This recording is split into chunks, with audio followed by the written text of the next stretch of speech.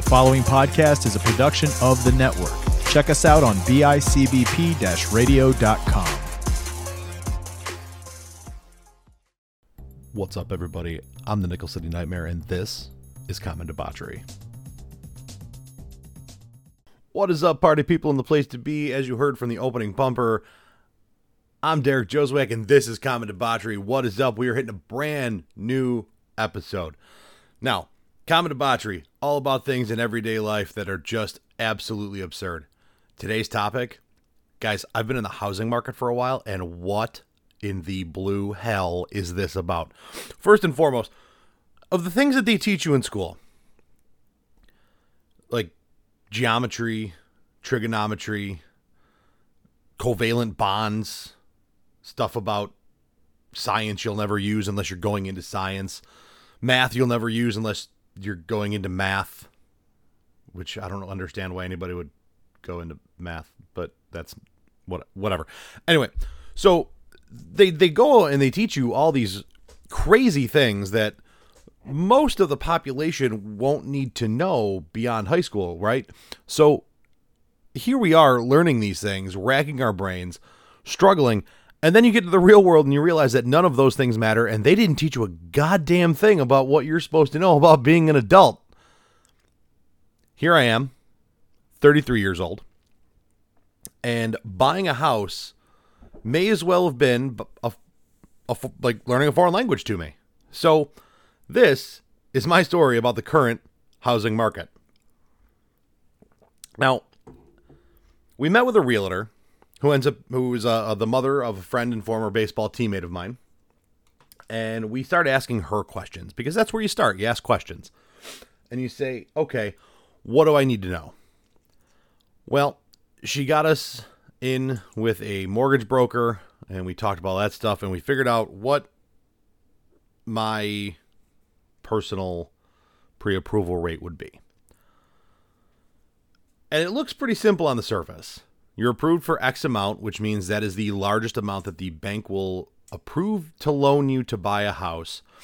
But that doesn't mean, like, that's basically with what you make and what you have, what you can afford right then and there in the moment at the absolute max if you have no other bills. That's the part that some people don't understand. Is that high-end number is what you can afford if you have no other bills.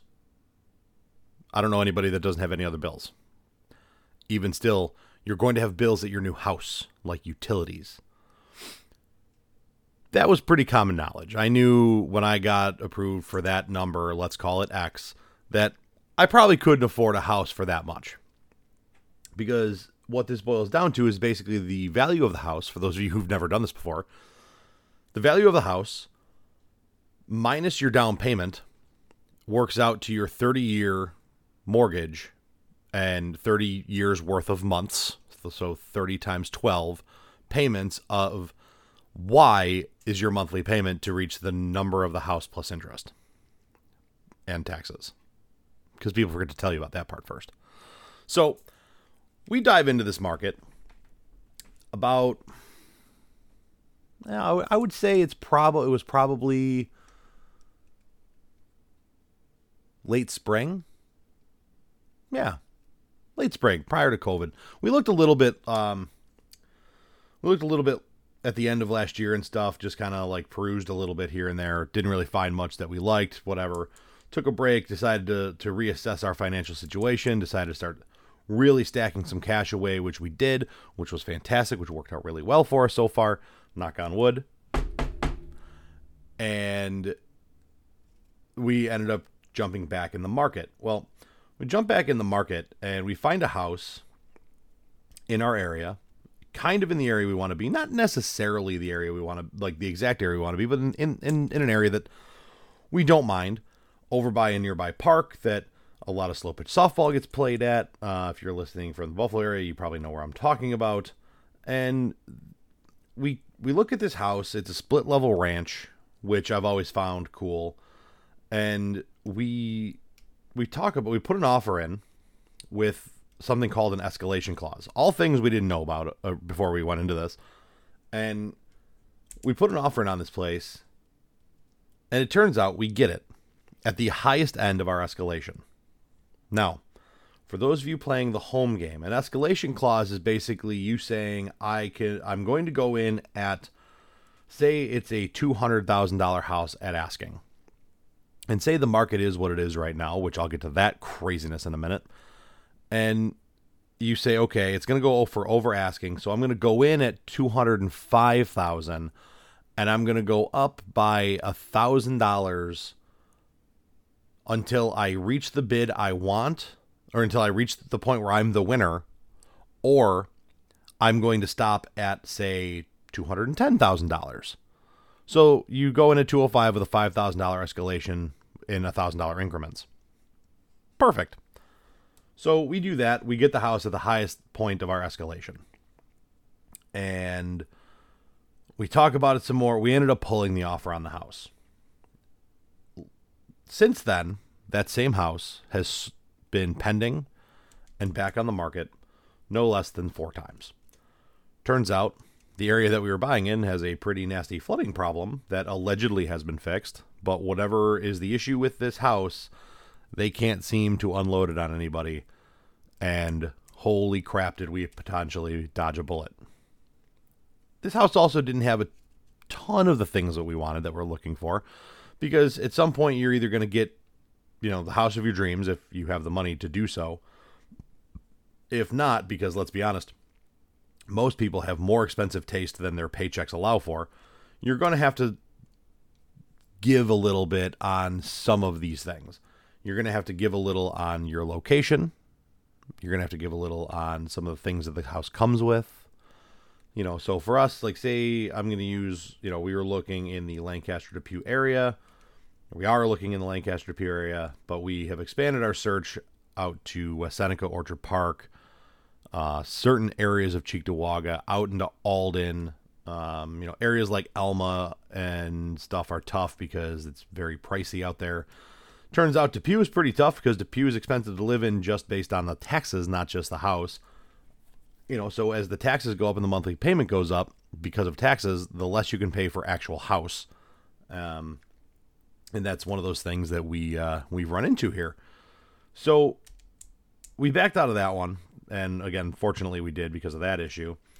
And since then, after that, we took a little bit more of a break and kind of said, all right, let's relax. Let's sit back. Let's recollect ourselves and really kind of have a plan, not just buying any house, but buying the right house. We've had a few houses that we've seen that we've absolutely loved and could not afford.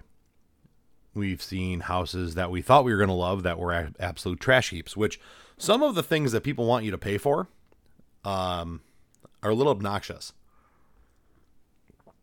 One great example of this is we went to a house listed for, I believe, $129,000 in the village of Lancaster just to see what it was like. It had been on the market for a while. We were like, maybe if this is a decent fit, maybe it needs some work. Maybe we can undercut and go under asking and then put the work in to make it ours. Well, I'll tell you what, I wouldn't have paid $50,000 for this house because this thing was a train wreck. First off, you open the front door and you just get punched in the face by a wrecking ball of cigarette smoke smell. There's no furniture in the house. So that means that smell is in the wood and in the carpet and in the ceiling and in the paint. And so you're going to have to just completely gut the whole place. The listing, now there were no pictures of the inside of the house on the listing, which made it suspect to begin with. They said that the kitchen, it needed a kitchen and a bathroom, which was not a lie. They just didn't tell you that it needed every other room in the house done too. It said the kitchen could just be cleaned up a little bit for a cool retro feel or could use some updating. Then you go to the basement, and the basement looks like a scene from Saw. This house was awful.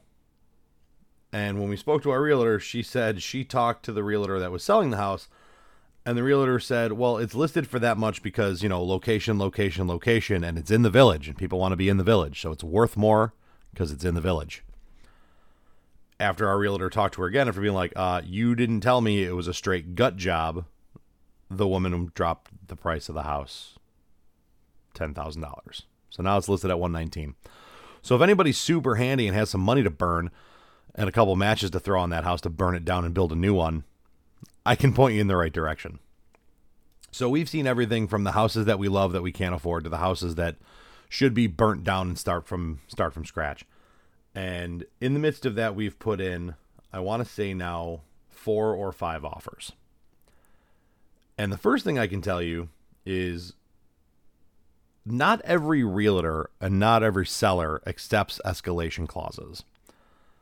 Some of them claim that they're not fair because some people come in at the most they could possibly pay and other people don't. And how is it fair that I offer, again, using just round numbers, the house is listed at $190,000. I offer $200,000. You offer $205,000, and I have an escalation to $210,000. But you can't go over $205,000, so I win because I didn't want to pay that much, but I did. And they claim it's not fair. They also claim it's not fair to the seller because what if I go in at $200,000 and I would have went in at $210,000, but because they accept escalation, I only went in $200,000 and I'm the highest bid there, so they lost out on $10,000. I'm going to guess that it happens the other way more often than not. I mean, I don't know. I'm not a realtor. I'm not in real estate, but I would guess that more often than not, the escalation clause get you more money as opposed to losing you more money. So I don't understand the concept of not doing that, but a lot of people don't do it. So we've had to go in at the top of where we wanted to pay. And now there were houses that we went in on that we didn't go in at the top of our budget, but at the top of what we felt the house was worth. And we were one of 2 competitive offers on every house we've put in for. Now, this is where the housing market sucks because everything is going for well over asking, at least in the price range where we're sitting. And I can tell you that the one house we went in, it was listed at $170,000. I'm sorry, we went in at $170,000 and we were the second highest bid. It was listed lower than that, obviously. We went in over asking, and it came back that we were the second highest bid, but the person who beat us went, and I quote, ridiculously over asking. This house was really nice. This house was turnkey, move-in ready, save peeling off one piece of god-awful wallpaper, and some work and love needed to be done on, I believe, one room that was painted like punch-you-in-the-face pink. So the problem is, it had above-ground pool in the backyard. It wasn't very big. And the basement was finished. Everything was there really wasn't much you were going to do to this house to increase its value. The housing market right now is a seller's market like crazy, to the point that it's a seller's market the likes of which people have never seen. So I don't know what you would have done to this house to increase its value to make money off it on the back end. And you're probably at a certain point be lucky to get your money back if you try to sell it and upgrade.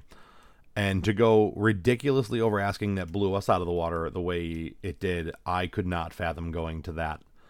On top of the fact that where that house was in the village of Depew, the taxes are insane. And that's what made it so we couldn't go any higher. So good luck with all of that.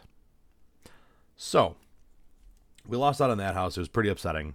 And then we put offers in on other houses, and some of them were like, you know what, this is a nice house. I can see us living here, and we're going to go in, but we're only going to a certain point. The house we did that with, we were a competitive offer on until the other person basically came at it saying they were going to forego a house inspection.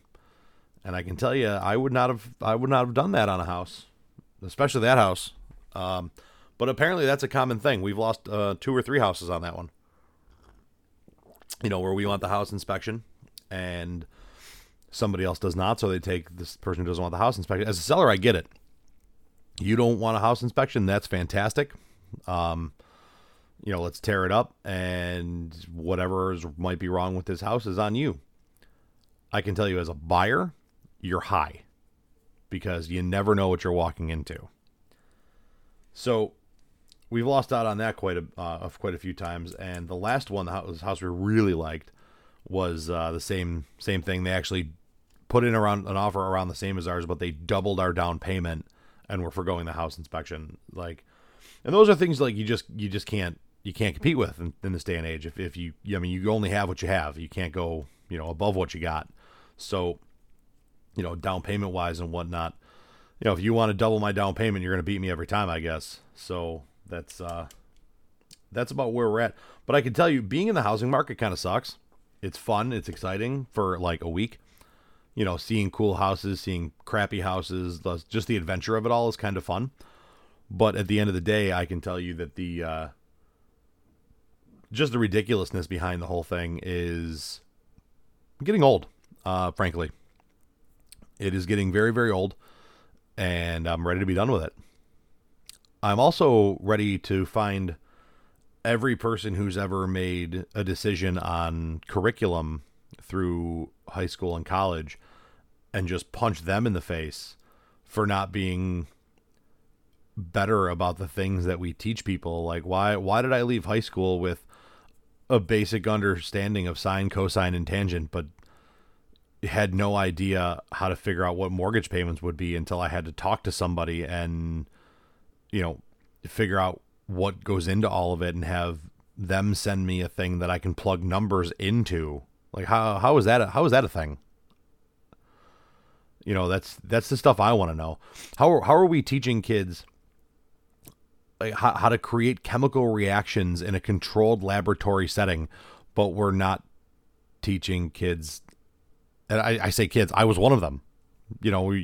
You're not teaching people things that they're going to need for everyday life, going to be adults, and then we wonder why we're living in a world that we're living in right now with the craziness going on and the people who don't understand how life in the world works because they don't understand the life in the world. It's mind-boggling, to be honest with you. I could never imagine. I can only imagine the other things that I'm going to face at some point in the near future that I just don't know. That'll be a fun, interesting one. Just the things that are going to pop up going forward that, would be, as you would think would be common knowledge, but are not so much because we live in a world where you gain intelligence, but not wisdom, grades, but not knowledge. It's weird. It's a weird world, isn't it? I mean, think about it. You go to school with the point of getting the highest possible grades on the planet and getting accolades for your academic achievement, and then you leave school and the real world out there is, not in a book. It's not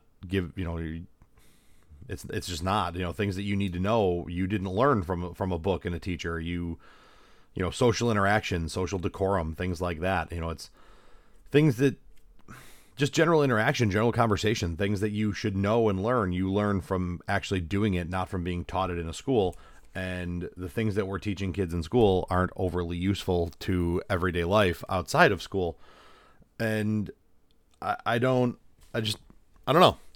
I don't know where we went wrong, where we started getting and brushing past things that you need to know in life and moved on to things that a very small percentage of us will need to know going forward.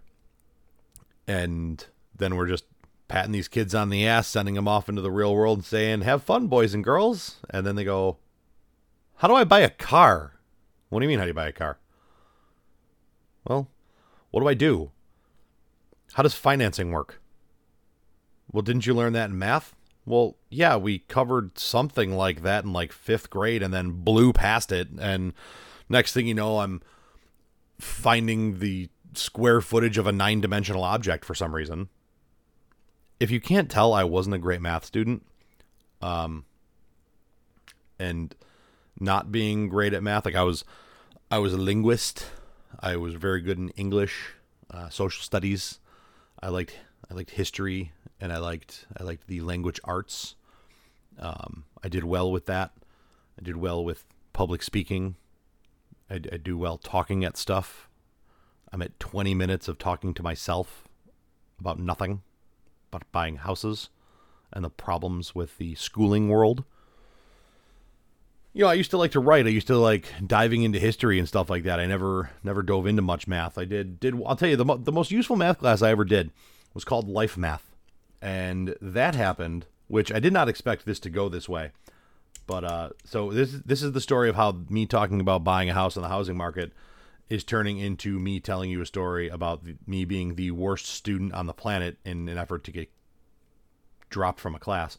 So my junior year of high school, I had a math teacher who I loved. And I was, again, not a math student, hated math, was in math because I had to be in math. And I can tell you right now, my brain has learned more of doing math on the fly by doing things like cashing people out of cash registers and stuff like that. And just my brain operates better that way. Staring at a math problem on a board, not so much. So I hated math, and I had this math teacher my junior year who was a great, great guy. For the life of me, right now I'm spacing on his name, but he was a really, really cool teacher.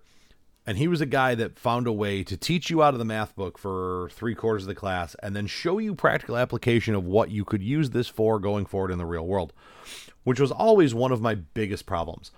You can ask mom and dad, mom and Papa Jaws, what was the thing that Derek always said to you? What was the thing that Jaws always said to you about math? Why do I need to know this? When am I ever going to use it? I can tell you, I don't know the last time I used any piece of math that I learned in high school. Use math all the time when I'm coaching for batting averages and other things of the sort. But I mean, that's the stuff you learn in like 7th and 8th grade. And I know people who can't do that stuff. Anyway, so this guy comes in, I'm crushing it. I'm getting it. I'm understanding math. I'm enjoying math. And he would every Friday kind of work in a cool non-math life factoid, something cool about the world that he wanted to share to show us how awesome and amazing the world we lived in was. And I always really enjoyed these things. Math was one of my later classes of the day, and it was just one of those things that really worked out well for me when this, just his teaching style, whole 9 yards. And I know some of your more traditional learners were not such a fan of it for quite a few reasons.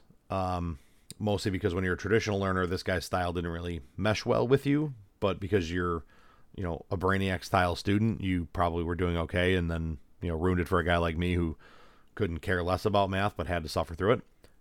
So the thing that this dude did was he passed out a piece of paper, and it told us, it basically said it was written the way, it was written where the first and last letter of every word was correct.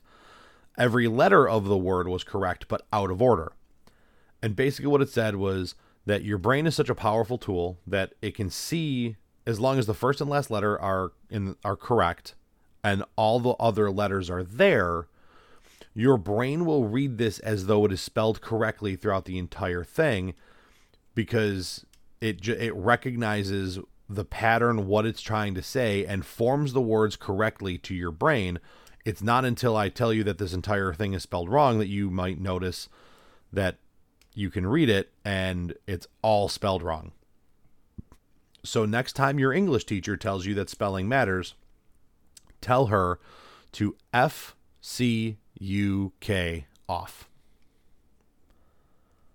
And that little slip of paper got turned into the school board and the principal, and he ended up getting fired, which was really, really shitty. Now, they ended up replacing him with a permanent, potentially permanent teacher who was going to fill his role. And day one, she basically came in and said, all right, I'm Mrs. So-and-so. We're going to go around the class. We're going to meet everybody, do kind of icebreaker type stuff. Day 2 is going to be me like really hammering down, going through like the homework I have of your guys and going through grades and stuff like that. And then on Wednesday, we're going to sit down individually and talk about like where you're at, what's going on. And then we're going to start learning on Thursday, which seemed excessive. But again, you're coming in like week 6 or 7 of a semester. You got to pick up somewhere. You can't just pick up. You got to get a feel for things, right? So whatever, that is what it is. And this woman on that Wednesday, we sit down, and she basically said, I have you having a 52 average in my class. And I'm like, I just talked to the other guy like a week ago and had an 86, which is about 15 points higher than I've had in math in probably 15 years. So how do you get a 52 out of that? And she basically said, well, I've looked through your homework assignments and graded you the way I would have graded things. And if all of your homework was like this, that's about where I would have you. And I said, so I went from an 86 to a 52 in the course of 3 days because you took over and you feel that's where I might be had you been teaching since Jump Street, when I was doing the homework and whatnot in regards to what the other teacher's standards were. And she said, unfortunately for you, that is correct. And I said, well, you're going to drop me from this class. And she said, no, I'm not. I said, well, yes, you are, because if you don't, I'm going to make your life a living hell. Not the best example to be setting. However, I also don't feel I should have lost 30 points on my average because you thought that's what I would have. So I looked at this woman. I said, I want to be dropped from this class. That's not fair. That's, at this point, you're going to be messing with my eligibility for sports and so on and so forth, and that's not okay. And she said, tough. So I proceeded to pull a series of pranks the next 3 or 4 days in class that included throwing other people's homework out the window in the form of paper airplanes, starting a class-wide rubber band war, stealing the light out of the projector. I can tell you that one because they don't use those style of projectors anymore. But if you have a teacher that does, if you can get inside of it and steal the bulb, they can't teach, because it messed with this woman's mojo so bad that she could not figure out how to teach this class without her fancy light up projector thing. It was awesome. I don't recommend it. And the only reason I got away with this is because this woman did not want to explain how she could justify me losing 30 points on my average solely because she took over the class. And the last straw, after I believe it was either that day or the paper airplane homework day, I walked into class the next day and she handed me a piece of paper that was already signed by her, my counselor, and the vice principal. Again, because she didn't want me talking to these people and explaining why I wanted to drop the class. And all I had to do was get the permission to signed by mom and dad, who I went, don't care, don't want to fight anybody, don't want to fight about this class. I don't want to learn from this woman. I don't want to be in another math class. I will take a different math class next year. Get me out of here. Mom and dad said, great, cool, wonderful. And I ended up in a really cool study hall that year with some of my closest friends and the coolest teacher in the high school at the time. And then I ended up signing up for a class called Life Math, which was all about things like, hey, how do you balance a checkbook? How do you write a check? How do you, go and do bank withdrawals on paper? Because most people know you can go and plug your ATM card in and hit the 4 buttons that are the magic numerical code to get you into that little special machine and punch in numbers, and it spits out some paper bills at you. For those of you listening that have never done that or don't really handle cash, I don't handle cash much myself, but we might be going that way someday. So this may be a dated talk very soon. The way to go in and write out a withdrawal slip and stand in line and hand it to a bank teller, who then goes into your thing, punches in the numbers, and then hands you money, as opposed to going to the ATM. Cool stuff. We went over some car payment things. Just things that you are going to use in everyday life. And it was one of the best things that probably could have happened to me, because there were things that I would have walked out of that class probably not knowing or having a decent understanding of. And I can tell you that because some of my friends don't or didn't have that understanding until they found things out the hard way. And don't get me wrong, I did more than my fair share of learning things the hard way. Figuring things out the hard way is sometimes some of the best ways to figure things out. But I can tell you that the less you have to learn the hard way, the better off you're going to be. Don't get that one twisted.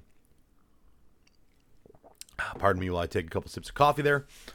If you have the ability to not have to learn the hard way, I highly recommend not having to learn the hard way.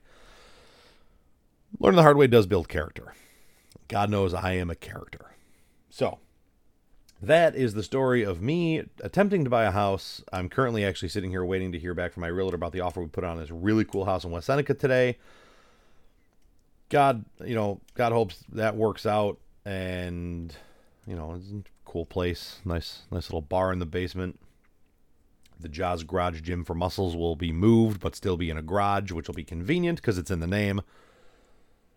And we're gonna move forward. We're gonna plug away here, but I guess I'm gonna wrap this up around the 30-minute mark. Knowing me, it'll be around 35, 40 by the time I get done with my little closing remarks here. For those of you listening, if you want to join me and talk about God knows what or some kind of random bullshit, any kind of common debauchery you have going on in your life, feel free to reach out.